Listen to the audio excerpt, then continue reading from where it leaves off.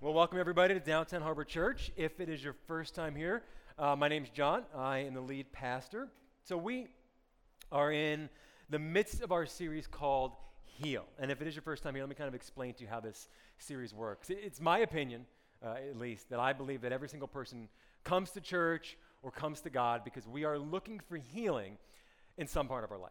Some aspect of our life, we are looking for God to sort of reach in and supernaturally touch and make whole and make better. And over the course of this series, we are taking a look at specific issues that I think that we as a church here deal with, and taking a look at what the scripture says about how we can begin to experience some healing in those areas. We launched this series by talking about the body, and we just had a realistic conversation about what healing looks like this side of heaven. And last week we had a fun conversation talking about relationships, talking about marriages specifically. We talked about the fact that inside of a marriage, Jesus and Paul, they say, you know what, it needs to be one of mutual submission, where we, in essence, live to serve each other. Our hopes, dreams, and desires, we live to make that come true for the other person. And we wrapped up by having what I thought to be a fun conversation, talking about what would it look like in your life if you just implicitly trusted your spouse, that in spite of what you see, just always believe the best about every single thing they're doing. And it led to some good conversation in my own home. We talked about a lot of things. We had some friends over that night, and we talked about ways they experienced this in their marriage, and at the gym the next week. We talked about how they all put this together, and I think it's a good conversation. If you're married, if you didn't go back and see this, you should go back and watch it. There's some good tips there, some good conversation you can have. But this week, I want to talk to you about the mind. Specifically, I want to talk to you about our thoughts and how our thoughts can really begin to have a major impact on our life and the world around us. So as I was researching this particular message, I learned something, that there is a major debate going on in the scientific and medical community talking about whether the brain and the mind are the same thing. There are some scientists and doctors that say, yes, the brain and the mind are the exact same thing.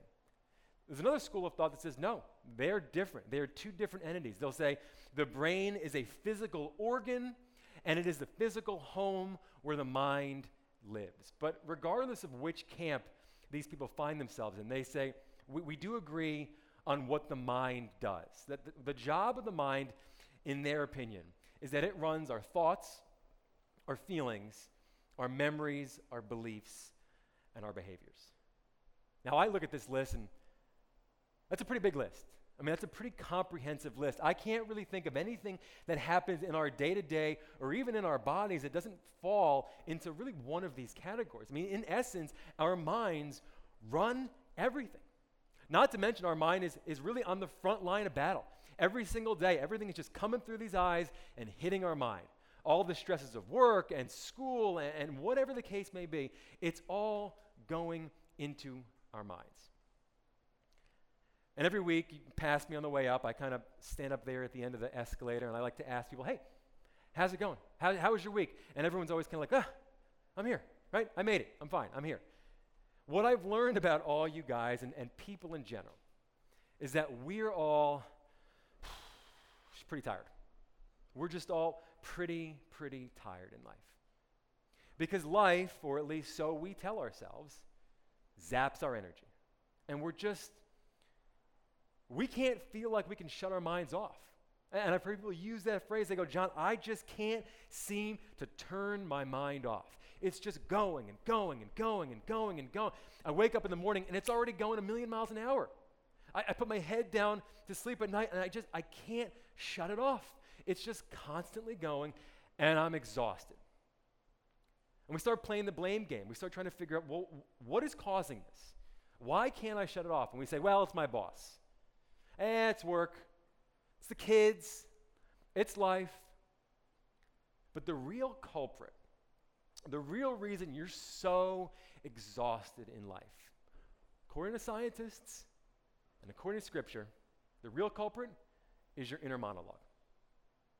Do you realize that you talk to yourself all day long? Nonstop. We're having a conversation with ourselves up here. Science has figured out that on average, humans have about 70,000 thoughts a day. Did the quick math before. I think that works out to about 3,000 thoughts an hour. All day long we're talking. You're listening to me right now, but you're also thinking, I got to go to brunch afterwards. Did I get my clothes ironed? I'm up here talking to you, and I'm wondering, like, does this make any sense? Is my fly down? We're all, are they thinking this is funny? Okay, what's the next slide? I got to get the car. We're all doing a million things at once. We're constantly talking to each other, all right? And here's the deal. Doesn't mean we're talking out loud. I mean, you're talking to yourself all day long, but it doesn't necessarily mean you're talking out loud, although some of us do talk out loud. I mean, every once in a while, my brain will sort of break radio silence, and it kind of comes out, and it's inevitably like my wife is in like the next room, and she hears me. And it's always the same thing. Whenever finally like my inner monologue makes like a public debut, she always says the same thing. She says, wow, you're so hard on yourself. And she's right. Because I'm the kind of person that will just, drop laundry. Just drop a t-shirt that I was folding, and I'll call myself an idiot, right? But you might be this, we're so hard on ourselves. And I was thinking, wouldn't it be interesting if we just did an experiment and I was able to somehow put like this microphone inside your head and we could broadcast your inner monologue onto these speakers, right? Wouldn't that be interesting? What would we hear? I think first we'd find out that a lot of you are creeps. No, we are, okay?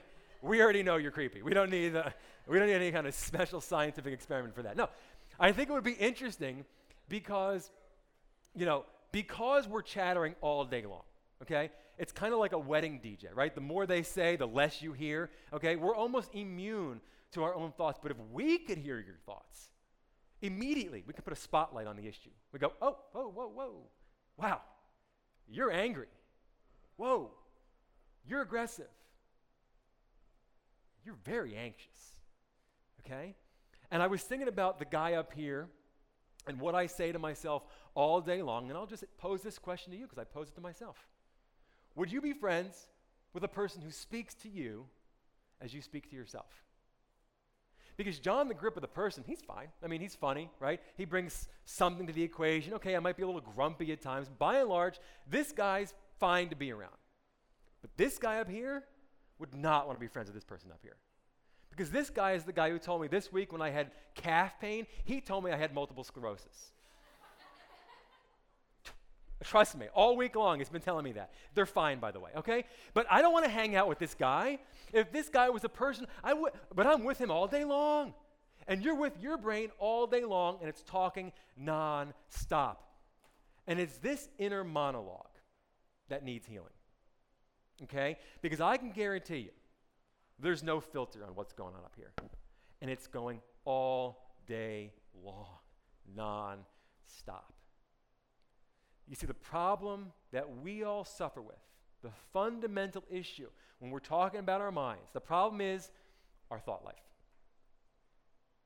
See, when we put no thought into our thoughts, but your thoughts have a tremendous impact in your life.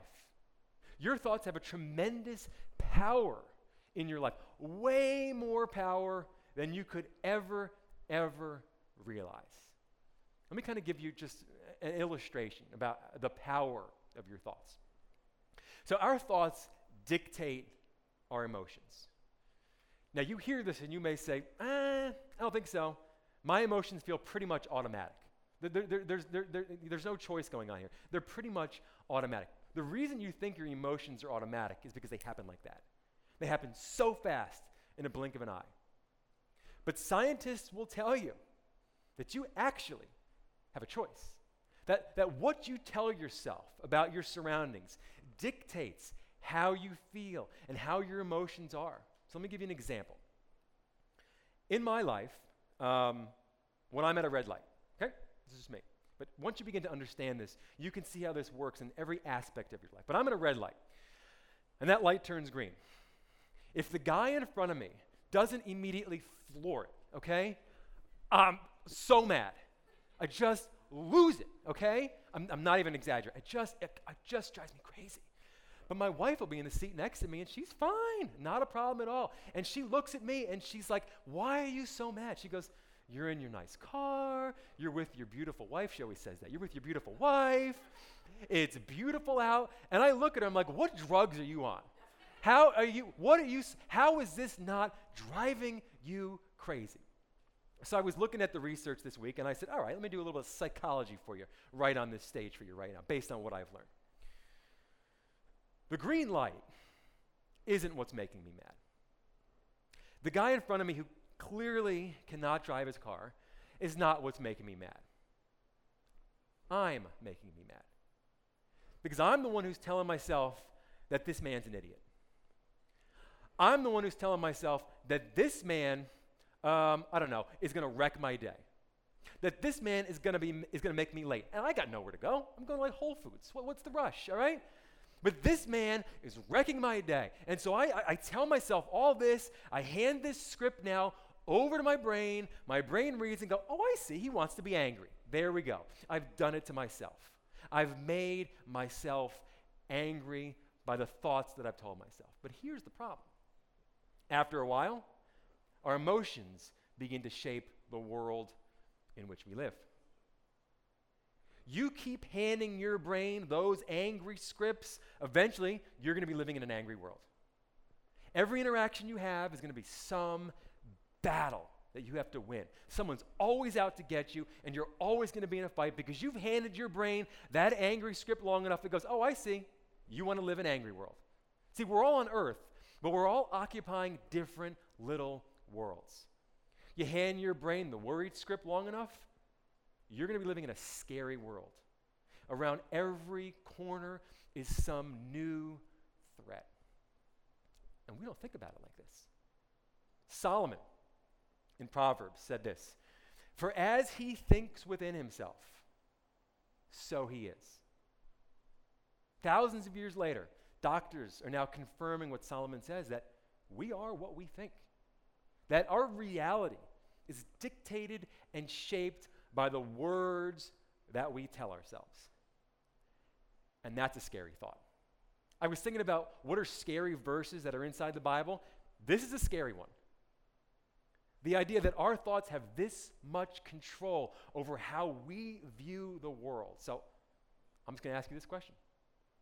Do we have control over our thoughts? Or do our thoughts have control over us? Because if science is right, and if Scripture is right, then our thoughts control everything. You saw that list. Your thoughts control everything. They control how you experience the world, other people, okay? They control how you experience love. They control, ultimately, how you experience God. So, are your thoughts under control, or are they absolutely running wild? I mean, do your thoughts bring you any kind of peace whatsoever? Or do they just cause problems? So as we kind of make the case for how we can begin to bring healing into our thought life, how we can bring healing into our minds, the first thing that we have to recognize, according to Scripture, is that we shouldn't believe everything we think. You cannot believe everything you think. Now, this is hard because we get to a place in our life where we go, well, I thought it. Must be true, right? I came up with a thought. It's my voice in my head. I wouldn't lie to myself. It has to be true. But let me ask you a question. How many times have you convinced yourself of something that ended up not being true? That you wrecked your whole day because you told yourself something was going to happen, you told yourself something about life, and it ended up not being true, and you wrecked your day, your week, your month, maybe even decades. You wrecked because of a lie, in essence, that you told yourself. I wrecked my last week telling myself I had MS, right? We all do it because our minds are broken because of sin. This is what Scripture says. Sin has infiltrated every aspect of this world, from the environment to our bodies, and our mind is no exception. The very mechanism that we rely on to run the show has been impacted by sin. That's why we can't always trust what we think. Jeremiah in the Old Testament said this: the human mind is more deceitful than anything else. Isn't that amazing? He goes, it's incurably bad. Who can understand it? This is why psychologists who are dealing with people who suffer with stress or anxiety or depression will tell their patients, you cannot believe everything you think. I understand they're your words. I understand that they're scary, but they're not true. You have to, in essence, ignore what your mind is telling you if you want to start to get better. Scripture says that our mind is confused and anxious, evil, restless, rash, and deluded. And these are just 6 that I pulled out. There's many, many more. But you look at this list and it's like, there's no wonder why, okay? There's no wonder why we have no peace. There's no wonder why we suffer uncontrollably with worry, or why we fly off the handle with anger, why we suffer with jealousy. There's no worry. I mean, our operating system has been severely damaged. Things aren't working the way that God wanted them to work. But there's hope. And that's what I want to talk about. So Jesus, towards the very end of his ministry, he's talking with his disciples, and he goes, all right, boys, here's the deal. I am about to die, like it's coming right up. And I'm going to go back to the Father, and I'm leaving you alone. But when I go, I'm going to leave you with something. I'm just going to give you a gift. I'm going to leave you with something. He says, I am leaving you with a gift, peace of mind and heart. And the peace I give is a gift the world cannot give. He's saying, boys, anybody who says yes to me, anybody who calls himself a Christian, I'm going to give them the gift of ultimate peace. And this peace that I give them, it can't be found anywhere in the world. You can't find this on a nature walk. You can't find it at the yoga studio. You can't find it using Headspace, the mindfulness app. And by the way, these are all good things. These are all things that help bring calm into your life. But Jesus is saying, if you want the ultimate peace that comes from God, it only comes from me.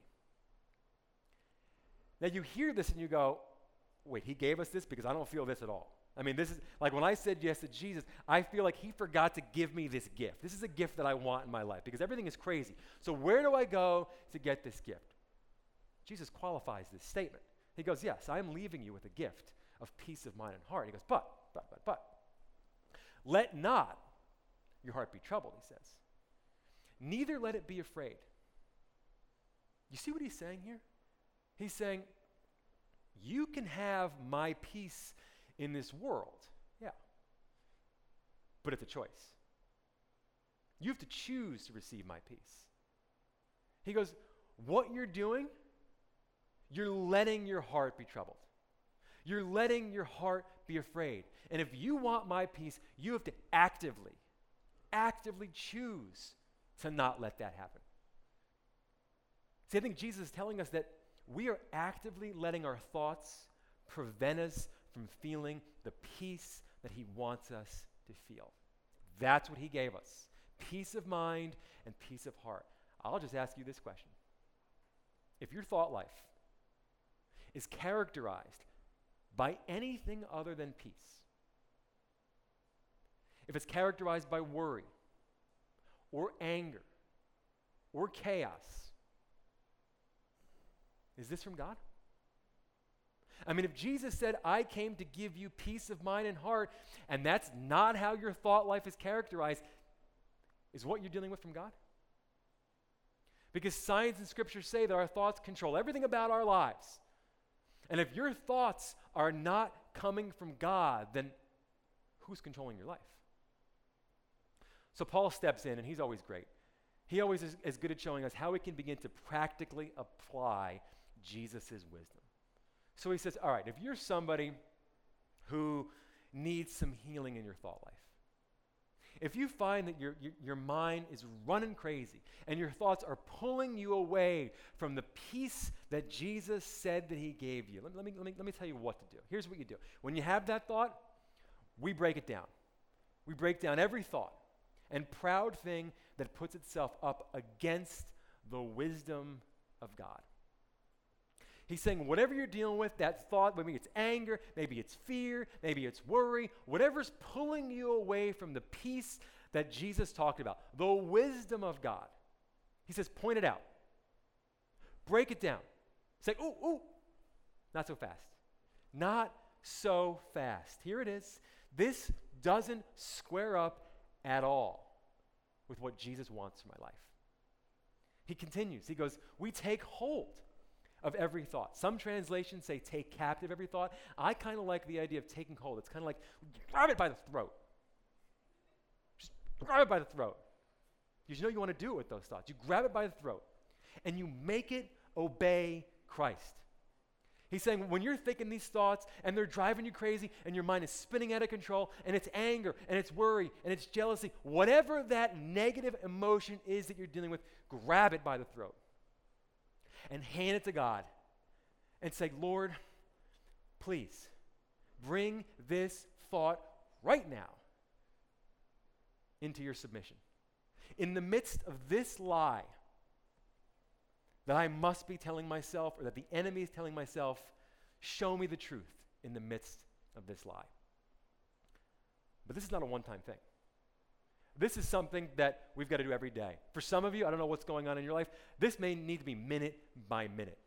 Because the reason it has to be an ongoing process is that unlike our stomach, the mind has no filter. I mean, you eat a bad piece of sushi, your body's going to let you know. One way or another, it's coming out. It knows it should not be in your body, but your mind has no natural filter. Anything that goes in lands there and stays there, which, on a side note, is why you really need to surround yourself with good people. You really need to be living right because all of that has such a massive, massive impact on the way that you think and inevitably the way that you live your life. Paul continues. He says, don't worry about anything in this life. And some of you go, well, that's not me. I don't worry. Well, according to what I read this week, worry and fear is at the core of every negative emotion. Doctors say you have to brush off some dust and dig a little bit, but you're going to find it. Whether it's anger or complaining or jealousy, it's all there. It's right down there. And Paul says, look, don't worry about anything. Instead, pray about everything. Just give it up to God, okay? Tell God what you need and thank Him for all He's done. He's saying, just don't let negativity pull you away from the peace of Jesus. Don't let it pull you into worry. Just give it all up to God. I kind of call this conversational prayer. Paul is saying, if you want peace in your life, you need to constantly be praying to God, constantly offering up all that you're going through, all that you're struggling with, all the craziness up here, worry, anger, whatever you want to call it, all the negative emotions. You got to constantly go before the Lord in prayer. Now, some of you don't pray. That's your prerogative, okay? Some of you pray before meals. Some might pray before bed. But Paul is saying if you really want peace, you need to be praying constantly. And that doesn't mean walking around going like this with your eyes closed and your hand. Okay, that's not what he's talking about. It's just a constant conversation. And I've actually learned to do this over my life, okay? I pray about everything, just anything, even inconsequential things, small things. All right, why not? I pray for parking spots. Okay, that's not a lie. Always praying for parking spots, okay? He answers those prayers sometimes. But here's the deal. I send it up to God. He could sort it out. It's dumb. He doesn't want to deal with it. Fine. But at least I'm doing my job. I'm just here. This is because I want peace. I want peace. I just want to be in a constant conversation. Paul says when you put yourself in consistent prayer, always offering up what you're struggling with to God, when you do that, then you will experience God's peace. And I love the way he talks about God's peace. He goes, when you feel God's peace, it will exceed anything you can understand. Anything. You know when you feel this the most? When you lose a loved one. And you feel at peace.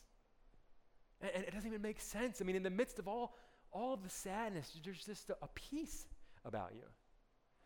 Or when you lose your job and there's really no prospect of another job, but just,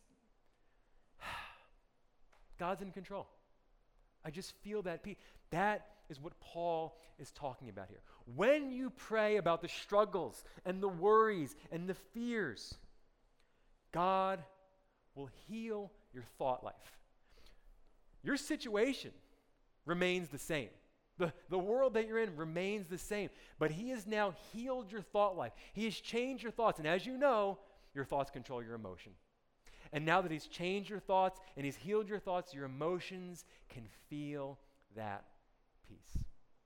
And that peace, he says, will guard your hearts and minds as you live in Christ Jesus.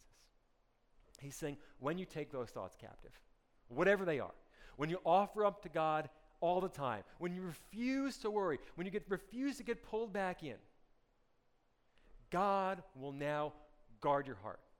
He will guard your mind. He will be that filter that your brain does not have naturally. So Paul ends by saying, all right, we're going to do one final tweak. Because I've showed you how to stop those thoughts. I've showed you how to just grab them and say, this is not the truth. But now I have to reprogram the way that you think. I have to reformat your operating system, so to speak. I got to put you on more of a positive path. So he says this. And now, brothers, sisters, one final thing. Fix your thoughts. He's not saying, make them right. He's saying fix as though focus them. Make a concentrated focus. Fix your thoughts on what's true and honorable and right and pure and lovely and admirable. He's saying, think about these things. This is a choice. Think about things that are excellent and worthy of praise. He's saying, look, this world is dark. There's no reason that you need to be getting sucked into the negativity that's all around you. Think positively. Think about good things. Think about puppies, right? Think about things that are nice and true and admirable. And here's the thing. In Christianity, for some reason, positive thinking has got a really bad rap. It gets a really bad rap. But I believe that you can be both realistic about life and still choose to have a positive outlook. Paul's saying to do it, so why don't we? I think we should. He ends by saying this, keep putting into practice all you learned and received from me. Everything you've heard from me and saw me doing. This is why it's so important to go to church. This is why it's so important to read the Bible if you can. Paul is saying, when you continually put into practice and remind yourself about what you learned at church, about what you read in the Bible, when you do this on an ongoing basis, it will protect your thoughts from going down those roads that Jesus never wanted you to go down. You do all this, then the God of peace will be with you. And I think this is interesting because Scripture says that God never leaves us, that he's always with us, that the Holy Spirit, who is God, lives inside of us. Jesus, they called him Emmanuel, God with us. But Paul is saying, look, listen, you do everything I told you to do. You take those thoughts captive. You refuse to worry. You refuse to get sucked into the negativity in this life. You focus your thoughts on positive things, on good things. You live the way Jesus told you to live. Then the God of peace will be with you. And you will know when the God of peace is with you. When you can just breathe. And you just know that God is in control. So what's the practical? It's your first time here at this church. Every single week we put this word on the screen because we want to make sure that you can leave on a Sunday and know exactly what to do with what you've heard. So if you're a person in this audience that skews negative on the thought side of things, and let's be honest, it's probably all of us. Very few people are positive people. I want to recommend a book to you. It's called The Positive Dog. I recommend this book to everybody I can. I read it 2 weeks ago. It'll take you like an hour and a half to read it. But it's written by a guy named John Gordon, and he's a Christian, But he's now made a living really speaking to NFL teams and corporations, and he's become a master at positive thinking. Realistic thinking, but positive thinking. And it's just a cute little story. It can almost be like a kid's story. It's just two dogs talking to each other. But the truths that this man shares in this book, I'm telling you, are life-changing. Briefly, and I'm not giving anything away because he talks about it in the first chapter. He says inside each and every single one of us live two dogs. A positive dog and a negative dog. And whichever one you feed the most is the one that gets stronger. It's the one that gets stronger. And I just think too often we are just handing the food to that negative dog. Buy this book. It's on Kindle. It's like $10. It's worth the money. It can change your life. Now, if you're someone in this room that you don't even know how you feel at this moment, okay? You don't know if you're angry. You don't know if you're worried. You don't know if you're sad. You just know you don't like the way that you feel, but you just don't know what it is. I would challenge you all to ask God to search your heart. Here's what this means. This is almost a prayer that David makes in the Psalm. He says this, "Search me, O God, and know my heart. Test me and know my anxious thoughts. Point out anything in me that offends you." I love that word that he chooses. "And lead me along the path of everlasting life." Basically, I would challenge you this week, using this as a guideline for your prayer. If you're a person that just doesn't know which way is up, go before God and just lay yourself bare. Just say, I don't know what's going on in my life. I don't understand what's happening up here, Lord. But I invite you into my heart right now. I give you just full access to everything that's going on in my heart and my mind. And I just pray that you would point out any thought pattern that offends you. Anything that I'm saying to myself that goes against the peace that Jesus wants me to be speaking into my own life. Show me, Lord, what that is. Point it out and help me to turn away from it. Remove it. Bring healing. Get rid of it. He'll answer that prayer. Lastly, and I don't know who I'm telling this to, but it could be somebody here. I would challenge you to talk with somebody. Maybe it's a coworker, maybe it's a friend. It might need to be a professional. But you might be at a place in your life where you can't handle it anymore. That you're at your wit's end, that just maybe you can't even get out of bed, or you're riddled with symptoms because of the craziness of what's going on out here. I would just challenge you to talk to somebody. Be brave enough to speak up and say, I need help. I need some help. I've lost control and I can't seem to get it back. I need some help. That decision could save your life. And that decision could put you back onto the path of healing. This week, as you're hopefully beginning to pay a little bit of attention about what you're saying up here, that inner monologue that's going all day long. Remember, don't let your thoughts prevent you from feeling God's peace. It was a gift from Him. It's there for the taking. Don't let your thoughts get in the way. Let me pray for you.